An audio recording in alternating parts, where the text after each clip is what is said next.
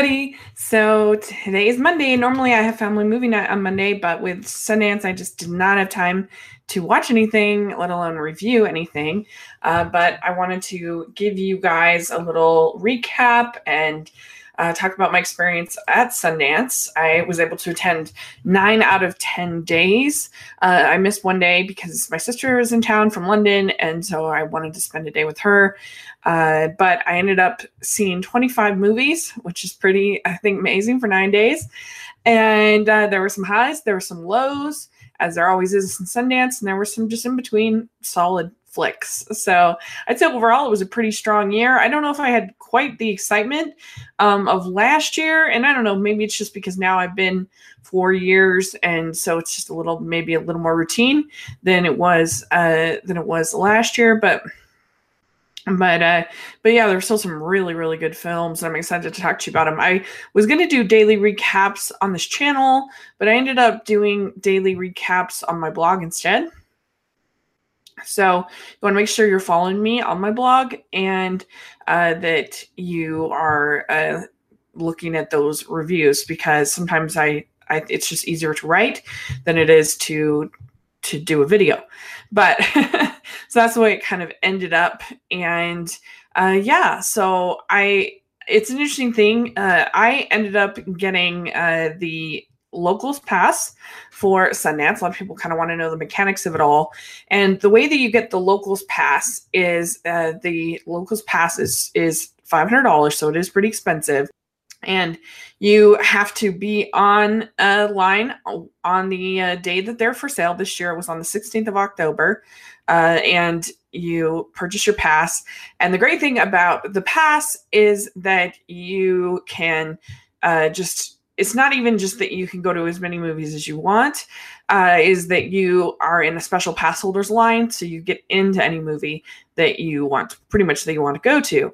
That's so much better than getting tickets, because if you have tickets, you're just in the ticket holder line. And if they run out of spots, you may not get in, even though you have a ticket. That's never going to happen to you with a pass hold.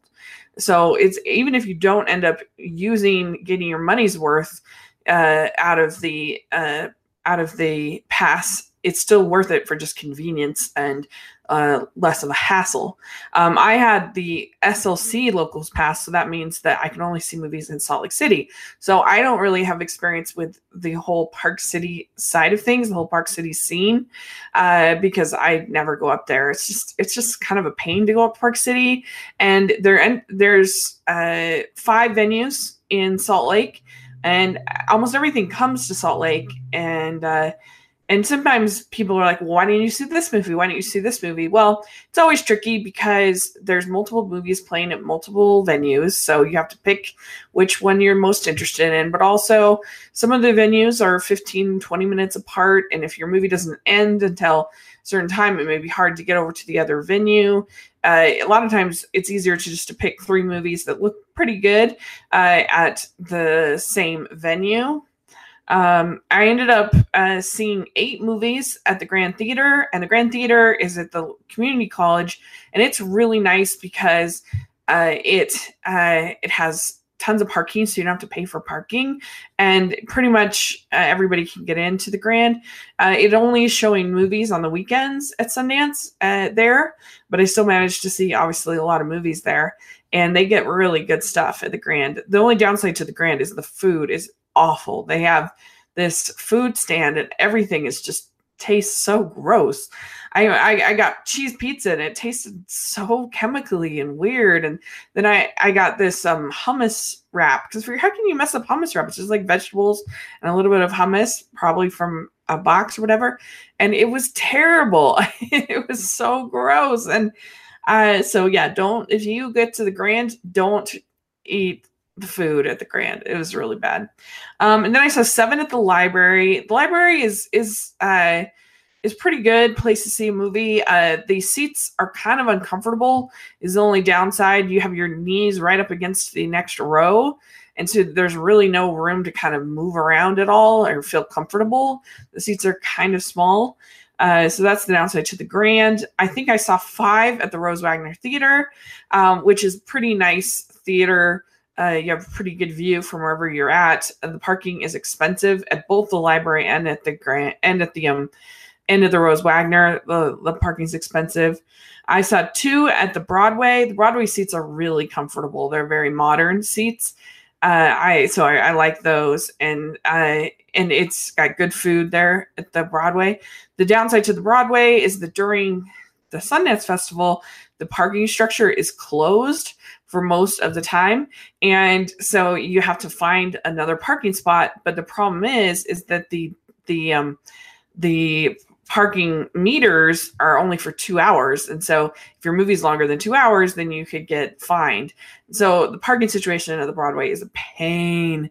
So that's the downside to the Broadway. And then the last venue is at the Tower Theater. And the Tower Theater is this historic theater. It's the oldest theater in Utah. It's really pretty, and it's very nostalgic to go in there. The seats are very uncomfortable though, and small. And it is so hard to find parking. You drive around because there's no parking lot of any kind at the tower, and there's just there's all street parking, and so you have to try to find a spot on the street. And a lot of times you're walking kind of in the dark in this neighborhood. It's my least favorite. Even during the regular year, the tower is a pain in the neck for parking, but they do have good popcorn there at the Tower Theater, and if you go there regularly, they actually have a whole archival DVD Blu-ray rental thing, which is kind of fun. And so it's a really cool theater, but it's just kind of a pain for parking. And I saw 2 movies at the Tower Theater, so that's kind of how it worked out. 2 movies at Broadway, 5 movies at Rose Wagner, and 7 at the library, and 8 at Grand. So there you go. That's the movies, and then kind of where I saw them. And so let's get in and talk about the actual movies. And sometimes you'll also have a Q&A when you watch the movies. There'll be producers, directors, sometimes stars there at the festival. And so that's what part of it makes it a really cool experience. And you don't get as many in Salt Lake as you do in Park City. So maybe that's a downside to having the Salt Lake City pass. But oh well. But it's kind of fun when you do get a Q&A. Okay. So like I said, I saw 25 movies, and let's dive in and talk about them. Okay. My 25th movie, my least favorite of the whole festival, is called The Sunlit Night. This is based on a book, and evidently the writer of the book adapted it. It's directed by David Wendt, and it's about Jenny Slate plays this girl who is a co-lead protagonist in the movie. Then Alex Sharp plays the other co-protagonist, and she is this artist, and she gets a job working in Norway for this really curmudgeonly old painter who's painting this barn. And so she goes to Norway, and it all could be fine. The Alex Sharp character, he goes to Norway to bury his father, who wanted to be buried at the top of the world. And the problem is that it just was a complete mess. As far as I know, people say that about a lot of movies, but it was not ready to be screened at all. It had major ADR issues. The words weren't matching up with what the characters' mouths were saying. It was terribly edited. It was weird because Alex Sharp looked so young, and the screenplay kept treating him like a child. And here you have Jenny Slate, who's clearly like a woman. So it was very strange, their relationship, and they didn't have any chemistry at all. And they spent so little time together, so that when they get together, it felt weird. And the comedy feels so out of place. There's Zach Galifianakis is playing this American who lives at the Viking reenactment thing, and it was his part was very bizarre and it didn't fit the tone of the rest of the movie. I hate her parents were supposed to be like, I guess, kind of funny, but they were the worst and so irritating. All the characters were irritating, and it was just miserable. I hated it. It's the kind of movie that you dread in Sundance, and even Jenny Slate couldn't save it. It was terrible. And so there you go. That's number 25. I'm hoping they'll at least fix that ADR problem after the festival before they release it wide, because it was just a mess. Okay, and then the number 24 on my list is After the Wedding. This movie is well made. It looks really nice, and it does have a good cast, but with Michelle Williams and Julianne Moore. And Julianne Moore plays this woman who is this socialite, and she brings over Michelle Williams from India. She's running this orphanage, and she's wanting to sponsor the orphanage, and she has sort of other motives. And this is a remake of a Danish movie, I guess, but then they gender swapped it. I guess the original has Mads Mikkelsen in it. But anyway, I just found every single character to be insufferable and selfish and frustrating, and all their problems I didn't have any empathy for. They were very manipulative people. They were very unsympathetic. I just didn't enjoy watching it at all. I was very bored, and it was not for me. I didn't care for it. So I have it at number 24. Number 23, I have the Animation Spotlight. The Animation Spotlight, I think I go at this point more out of obligation as an animation blogger than I do out of enjoying it. It's almost always not great. And there was one in particular this year that I really disliked. It was called Acid Rain. It was so long, and it was so like in your face, very like it's about this like girl who becomes this hard rocker into drugs and just her various like exploits. And it was just nauseating, and I didn't like the visuals. It was very repetitive, and it kept doing the same thing over and over again. And I really disliked it. So it was not for me. It was not for me. But yeah, and it was, like I said, it felt so long. And so yeah. And there was one, I think it was called Ono, that was sweet in the Animation Spotlight. It was called Untravel and Oh Bone were my favorites of the festival. Of the Spotlight. You feel like there's a lot of people that are trying to be Don Hertzfeldt in this group, and most of them can't pull it off, and they just feel really like trying too hard to be adult, trying too hard to be grown up, as opposed to kids animation. And I just really am not. It's not for me. Almost always, they're not for me.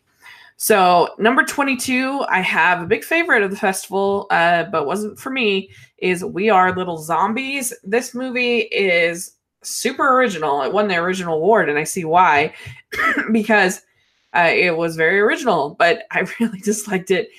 This is an art piece kind of movie, and it's about these kids that are orphans that form this band, and it's not about zombies at all. And I can see why people like this and why they were really inspired by it, because it is very creative and very original, but I just found it nauseating. Like, it uses, it's just very like in your face with the graphics. Like, all of a sudden there'll be like strobe lights and weird, I don't know, weird imagery, and there'll be all these weird sort of perspectives in the, like all of a sudden you'll see the perspective of the kids drinking orange juice, and all of a sudden you are the orange juice and the camera is. So there were a lot of like, it was just super long for what it is, I thought. And if this was just a short, I think it would have been much more palatable. But I don't know. I really honestly started to feel nauseous with the images. There's a point where you become they're in a bus, and then the bus becomes in the womb, and you actually get like birth. It was, this movie is very weird, and it's very artistic. Like I said, I get why people like it, but it was just not my kind of artistry. So I didn't care for it. We have the movie Halston. This is a documentary based on about the life of Royal Halston, who was a famous American fashion designer. And this is really frustrating because it had a lot of good stuff in it. It had a lot of really good interviews, had a lot of really interesting points about fashion and how he really changed fashion. But for some reason, they overthought it, and the director decided to like frame it as a mystery, which was so weird because there was really nothing that mysterious about it. Like, it was just a success story, and success stories happen. And I kept it like, literally, there's this weird narrator who's like doing all this investigating. He's like, oh, the strange times of Royal Halston, and I kept expecting somebody to get murdered or something. It was like, because it was framed in this weird narration.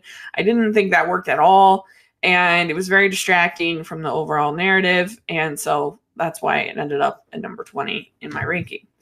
Okay, number 19, I have Extremely Wicked, Shockingly Evil, and Vile. And this was a big story at the festival, and I think it'll probably be pretty divisive as a film. And I like some things about it. It's well made. I think all the acting is good. You know, this is about Ted Bundy, but I don't know. I did not think that they nailed the tone right. I understand what they were trying to do to show sort of how this guy could be sort of slick and kind of trick you into believing that he was innocent, and so that's what they were trying to do. But I don't know. I didn't like the fact that they showed no devious behavior at all. Like, nothing. There was no little like signs that he was a bad guy, and all the way through, like by the time it's really a courtroom drama. It's not a scary movie really at all. And by the time you get to sort of, I don't know, about 2/3 through the movie, I was thinking, like, are they trying to frame this as an underdog movie? Like, are we supposed to be rooting for Ted Bundy? Which I thought was really weird, and I didn't like that. And, other people will appreciate that perspective. It just wasn't for me. But I think that Zac Efron is good, and I think that Lily Collins is good. John Malkovich has a lot of, like, fun with the role, but I don't know. It was just, Jim Parsons has a small role. So some people like this movie, but for me, I just thought it needed to be messier, and it would have been scarier. It would have been more interesting, I think, more layered than this weird sort of puff piece in favor of Ted Bundy. What? I don't know. I wasn't, yeah. So number 18, I have The Last Black Man in San Francisco. And this is a movie that I know a lot of people will really like, and a lot of people will really respond to. It's kind of similar to Sorry to Bother You, which I didn't like. I just found it too chaotic and without any kind of real compelling narrative. It was just, it was like they were just having this huge pile on where they're talking about every message and every idea. And I kind of felt a little bit similar about that with this. It's ostensibly about this man who was trying to save his family's home from getting sold, even though they're not actually living there, but he's trying to get some kind of ownership of the home because it's his family home. But anyway, and he ends up kind of squatting in the home for a while. But it was just too long for what it was trying to do. It was 2 hours long, and I just started to get bored with all of the randomness and the shouting and the nonlinear storytelling. And I don't know, it had some funny moments, it had some sweet moments, but overall I just found it kind of frustrating. And it's like, I just want a story, and you can have those creative elements, but like feed them into at least a little bit of a narrative, and I don't know. It just didn't work for me. I can understand why it will work for other people. But anyway, that's where I have The Last Black Man in San Francisco. Just not my style of art film. Then I have number 17, I have Photograph. Photograph was really frustrating because it had so many good elements. It's basically about this guy that takes pictures for tourists, and he meets this kind of richer girl who is training to become an accountant.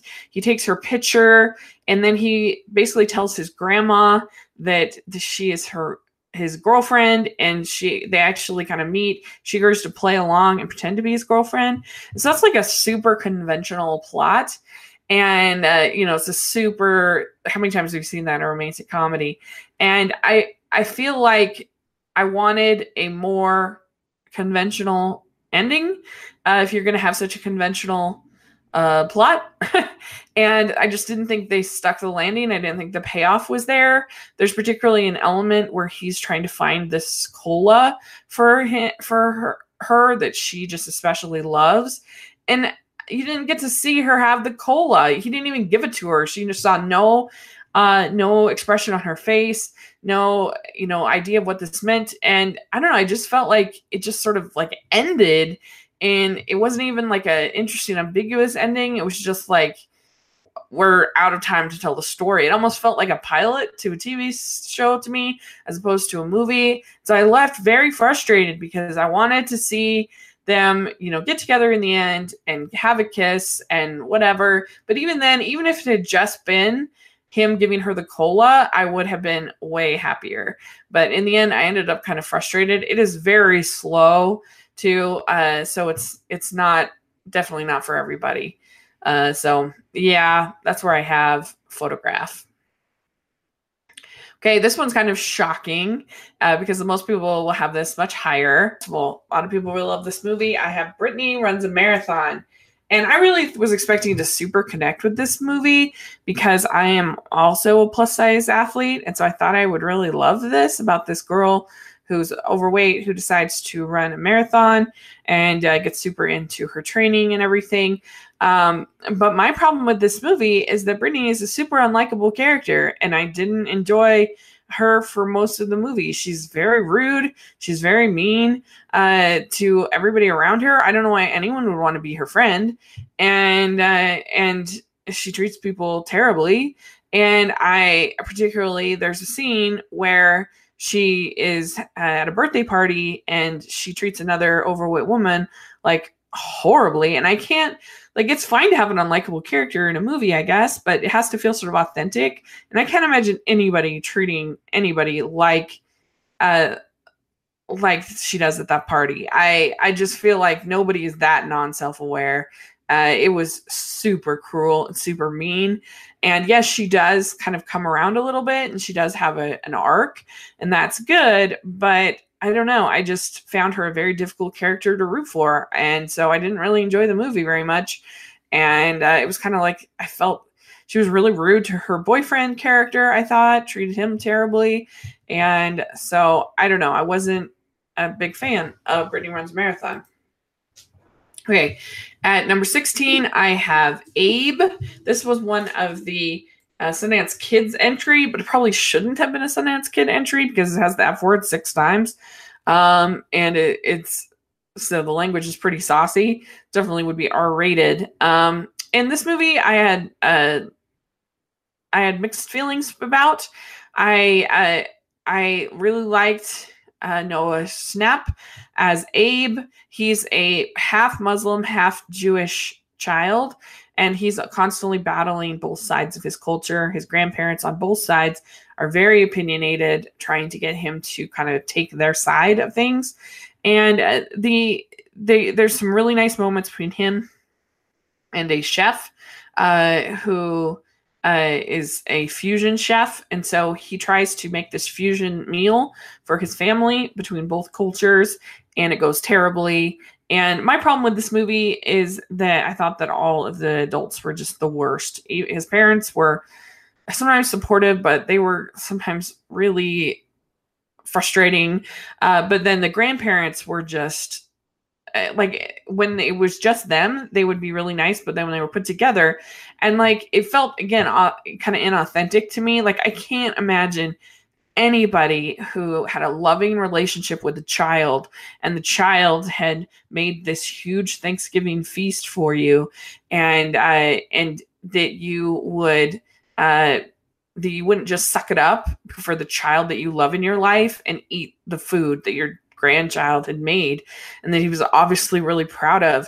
And they're just the worst at that thing, at that conversation, at that dinner. And to the point where one of the grandmas says, that they warned the parents they should never have had a child, never been born. And I just can't imagine anybody saying that if you have a loving relationship with your grandchild like that. I don't know. It just didn't feel authentic to me. And it was very unpleasant, but I did like Abe as a character quite a bit, and I did like the cooking in the movie, and so it had some good things, but it was a mixed bag for me. Number 15, I have Velvet Buzzsaw. This I actually ended up watching at home because it debuted on Netflix the same week of the festival, which is kind of lame. I feel like a bunch of the movies this year already were made by Netflix, made by these studios, and are going to get pretty big rollouts, pretty big releases that were purchased big. This is the only one that was literally released the same week of the festival, which is kind of frustrating because the whole idea of the Sundance Film Festival was to support independent film, and it's pretty hard to buy this as an independent film when it's getting a major rollout by Netflix with huge stars in it. And so I don't know, it's kind of a bummer. But anyway, I ended up seeing it, and I thought that it was okay. I thought that it had some kind of fun horror set pieces where these paintings coming alive and killing people was actually pretty clever. And I thought that there was enough that was funny between these sort of pedantic art appraisers and critics and whatever, and the cast was good enough. It's not great. The dialogue isn't great, and it's a little bit boring at times, and it definitely gets repetitive, and it's not as funny or as clever as it thinks it is. So it's a mixed bag, but I thought the good was outweighed the bad for me with Velvet Buzzsaw. Then I saw Moonlight Sonata, Deafness in Three Movements. This is a documentary about a family. It was done by Irene Taylor Brodsky, and she's the director, and she's talking about her parents who are deaf, and then her son who is deaf. And they all got the cochlear implants, and how they didn't really take to them that much, her parents, which is surprising. You think that would be a huge blessing for them, but it didn't end up turning out that way, which is interesting, I thought. And it had some really sweet moments for sure and it was interesting because her son would choose to turn off his implants because he felt at peace in the deaf world sometimes, and but he liked, so it was kind of interesting to have that option of sort of turning it off but then being able to turn it on again. I never really thought about that before, so that was all good. It was just a little dry for me at times. It was a little I don't know, I just got a little bored. There was maybe a little bit of a repetition with the same kind of scene done with him playing the Moonlight Sonata again and again and again. But it was definitely sweet, and I'd recommend it if you get a chance to see it. Then I saw Paddleton. This is another one. This is a Netflix movie, so you'll be able to see it on Netflix soon. It stars Mark Duplass and Ray Romano, and they play. Ray Romano lives in the apartment above the Mark Duplass character. They're just platonic friends. They're not lovers or anything. They're not in a relationship. But they are good friends. They get together to eat pizza and to watch their favorite kung fu movie. And they have the sport that they invented called Paddleton. And it turns out that Mark Duplass's character gets cancer. And so he decides that it's terminal.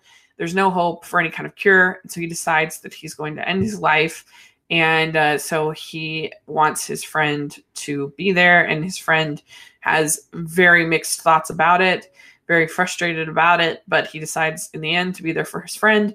And it was actually like very touching, and but it sounds like a super downer, but it actually had quite a bit of humor in there. Evidently a ton of this is improvised, and they did a very good job if that's the case. Yeah, it's a sweet little movie. I think a lot of people like. Then I saw Troop Zero. This is number 12 on my list. This is a quirky indie comedy in the vein of sort of Napoleon Dynamite kind of type of Sundance indie film. This is going to be on Amazon, and it has a great cast: Viola Davis, Allison Janney, Jim Gaffigan. You have the little girl from Gifted, and she's great as this girl named Christmas. And all the kids are so cute in this movie. And the whole idea is that they took this record with recordings up into space. And so they went around the country recording different groups. And in order to be considered to be on the record, you had to be a member of basically this Girl Scouts kind of a thing. And so this Christmas girl forms this troop with her friends, and they get Viola Davis to be their troop leader, and Allison Janney has the more uppity popular troop, and so that's kind of the antagonist. And it's a cute enough movie that they want to get they have to get a badge, each of the girls, in order to make it to the jamboree, in order to be on the record. And it has really cute moments. All the kids are very cute, and the adults seem to be having a pretty fun time. It's just it definitely feels like sort of Wes Anderson inspired. And so, that's fun enough. It's not as good as anything Wes Anderson would do, but it has that feel, I think. And the problem, I don't know, the weird parts about the movie is you definitely have to take a suspension of disbelief, because there is there's no racism in this small Hodunk town in 1968 or whenever this is supposed to have taken place, which is weird. Nobody seems to care that Viola Davis is Black, leading this group of girls, and nobody seems to care about the integration or the Black kids. That's not an issue at all. It's never brought up, which is fine, I guess. But I don't know if people are wanting something realistic at all. It's not realistic. And then also, it's just very, very, very quirky, and very, some people will be annoyed by it. Some people won't like it, but I enjoyed it. I thought it was sweet enough. So that's why I have it at 12. So number 11, I have Love, Antosha, this documentary about Anton Yelchin and his life, and he died at 27 in this freak accident, but I didn't realize that he had cystic fibrosis, so it was really interesting to learn about that. And he did so much in his life. He made 69 film / TV projects in just that short amount of time that he was alive. It really is a profile of his parents, and it's so sad because he's their only child, and just you really felt for them. And but he really did make an impact in just a short period of time. There's a lot of he was into sort of really X-rated photography, so bear in mind it is definitely not for kids. This documentary, it's definitely a pretty hard R with some of this photography that they have. So just so you know. Then at number 10, I have Words from a Bear. And this is a documentary that is going to be aired on American Masters, PBS. And it is about the Pulitzer Prize winning Native American author, Scott Momaday. And he was a really interesting guy, really interesting character. And he has such a great voice. He could be a voice actor if he wanted, a really commanding voice. And so he was just interesting person to learn about, and I enjoyed watching it. I think that James Earl Jones should play Scott Momaday in a movie, because they really reminded me of each other. So it's this pretty standard documentary, but I really enjoyed it. So then we have number 9. We have The Farewell. This is this is a Chinese movie starring Awkwafina in the lead. Basically, her grandmother is given 3 months to live, And so they concoct this, I guess in Chinese culture, you don't tell people when there's that. You just let them keep living their lives, which is interesting. And they decide to all go and see the grandma under the guise of her cousin's wedding, which gets moved up very, very fast. And it's just a movie about family, and it has quite a bit of humor. It's very sweet, and the relationship between Awkwafina's character and her Nana, definitely I could relate to, because I'm very close with my grandma, and I thought it was a really sweet little movie. Some of the pacing is a little off, but I really enjoyed it, especially the ending shot. If you don't tear up with that, then I don't know. Number 8, I have Sweetheart, and this is actually a little sort of indie horror creature movie that is done by J.D. Dillard. He was there at the screening, and that was a lot of fun. And it's about this girl who gets shipwrecked onto this island, deserted island, but it turns out there's this weird creature that's out to get her. And it's mostly just this girl, Kirstie Clemons, and you're following her as she tries to fight this creature. And it was really entertaining. It had some definite cheesy moments, but I think that all kind of made it more fun. It's not that long, which I think helped it as well. There are 2 characters that come in towards the last third that the acting wasn't great with them, and they weren't my favorite. I would have rather just been her the whole time, but still, it's a good little fun horror movie I think people will like. Number 7, I have The Witch Hunters. This is a Serbian film. It was also in Sundance Kids, and it's about this little boy who becomes friends with this little girl, and he has cerebral palsy, so he really struggles. And there's a really moving scene where he tries to walk up this set of stairs, and he can't do it. And he's just so frustrated with his body. And then she has little girl. Her father is leaving her mother for this other woman, and they've decided that she's a witch because she makes her own kombucha, and she's like brewing things and stuff, and it's pretty funny. And so they decide that they're going to become these superheroes, and they're gonna save her family and fix everything. And it's really cute, and I like the fact that all the adults were like nice people, and we're trying to be, as opposed to something like Abe, we're trying to be good people. Even the other woman was pretty nice, and it was a sweet, lovely little movie with pretty decent visuals, special effects and stuff for the budget. And I just enjoyed it. I thought it was really good. So number 6, I have The Mustang.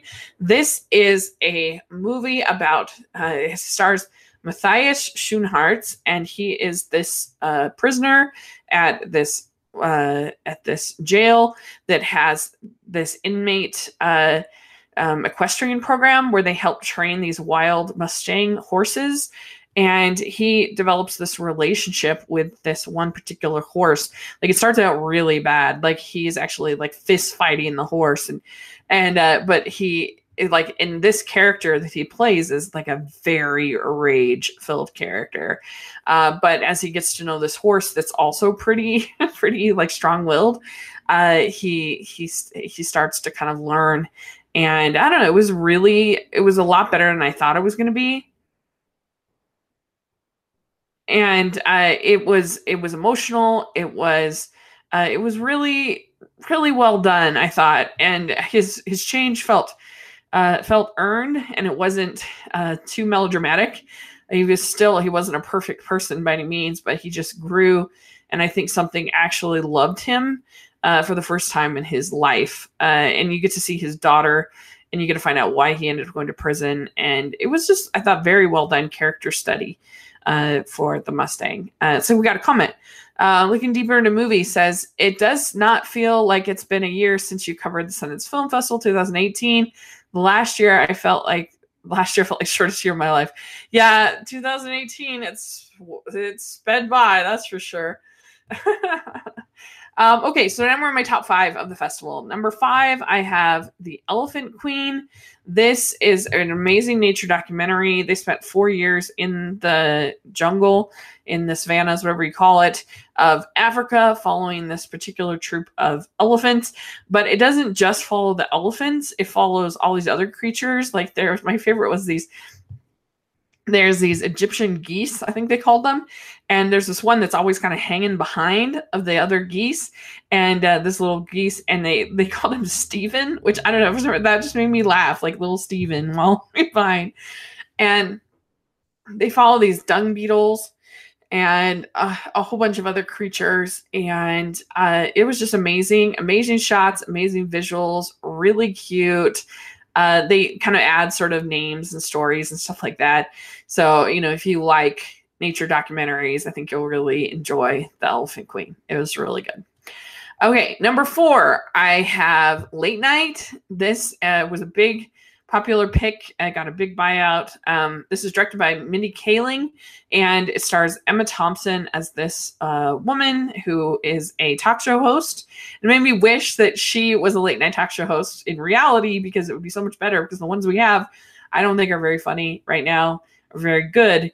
And she's kind of having this sort of existential crisis, because she just wants like her show to matter more, I think, but like the ratings aren't doing very good because it's really boring. And so she gets them to hire because it's all male writing staff. And so she gets them to hire a female writer. Well, that's where Mindy Kaling's character comes in, and she starts out as just this sort of diversity hire, and then she ends up becoming more than that. And she's really sweet in it and really funny. It really reminded me of something Nora Ephron would have written in her heyday. Like, it had a little bit of social commentary, it had a little bit, sort of the Me Too movement, and her being this diversity hire and some of the other stuff that goes in. There's a little bit of romance, but not too much. I thought it was sweet. I thought it was funny. I thought it was well acted. I just really enjoyed it. And I have it at number 4. Number 3, I have The Report. This movie is a very stressful watch. It's a true story about Dan Jones, who is assigned to work on the House Intelligence Committee report on the enhanced interrogation techniques. And he studies it for 10 years. And what I really admired about this movie is that it does not use kid gloves for anybody. They are very critical of the Obama administration, of the Bush administration, of so many different people that compromised and turned a deaf ear because of whatever reason that they had. And there was moments where it kind of reminded me of Mr. Smith Goes to Washington. Dan Jones is the only one who's standing up and saying, I will not compromise. I will do the right thing. I will not. And it was pretty moving. And like I said, it was very intense. And you do see a lot of the torture that might be hard for people. But I thought it was really good and very riveting. Very good movie. So that's my number 3. My number 2 is called Maiden. This is a kind of documentary that I love. I love documentaries about sort of underdog sports and people rallying together for a community or whatever. And Maiden is about there's this sailing race across the world. And in 1978, this boat called the Maiden was entered the race, that it was all female boat because nobody would hire a woman on their boat. And what they did a really good job, like mixing archival footage with new footage and new interviews. And they got everybody. They even got like some of the sort of chauvinistic reporters to come back and talk about things they said. And I don't know, they were really good. And I really liked how they were sort of accidental feminists. These were not like feminist archetypes. They were really enjoyable. And I really, I don't know, I just loved it. It was very well paced. It wasn't boring. It was very exciting. And you were just with them the whole way. And there can't be anything I'm less interested than yachting, but I was very engaged in this movie, and I really, really liked it. So Maiden is a huge win. I definitely recommend checking it out. Finally, my number 1 movie at Sundance 2019 is Blinded by the Light. This is a was billed as a spiritual successor or whatever, or this was billed as the next Sing Street. And I love Sing Street. And I've heard so many things that got billed as the next Sing Street and they almost never succeed. And this actually, I think, kind of is. The only major difference between this and Sing Street is that Sing Street has original songs, which gives it the edge, of course. But this was so sweet. It's directed by Gurinder Chadha, who did Bend It Like Beckham and the Viceroy House last year. And it's such a fun movie. It's about this Pakistani kid, 1987, in a town in England, and he gets introduced to Bruce Springsteen by one of his friends, who's a Sikh. And he's kind of bullied at school and stuff. And because of being Pakistani, there's a lot of anti-Pakistani feeling in the town. But he gets so inspired by Bruce Springsteen and his music. And it kind of gives him the confidence to become a writer, and that's what he wants to do.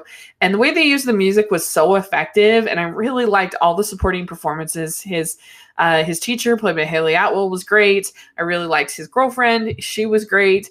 I really liked his family, and his neighbor next door was really fun, and they had a nice relationship.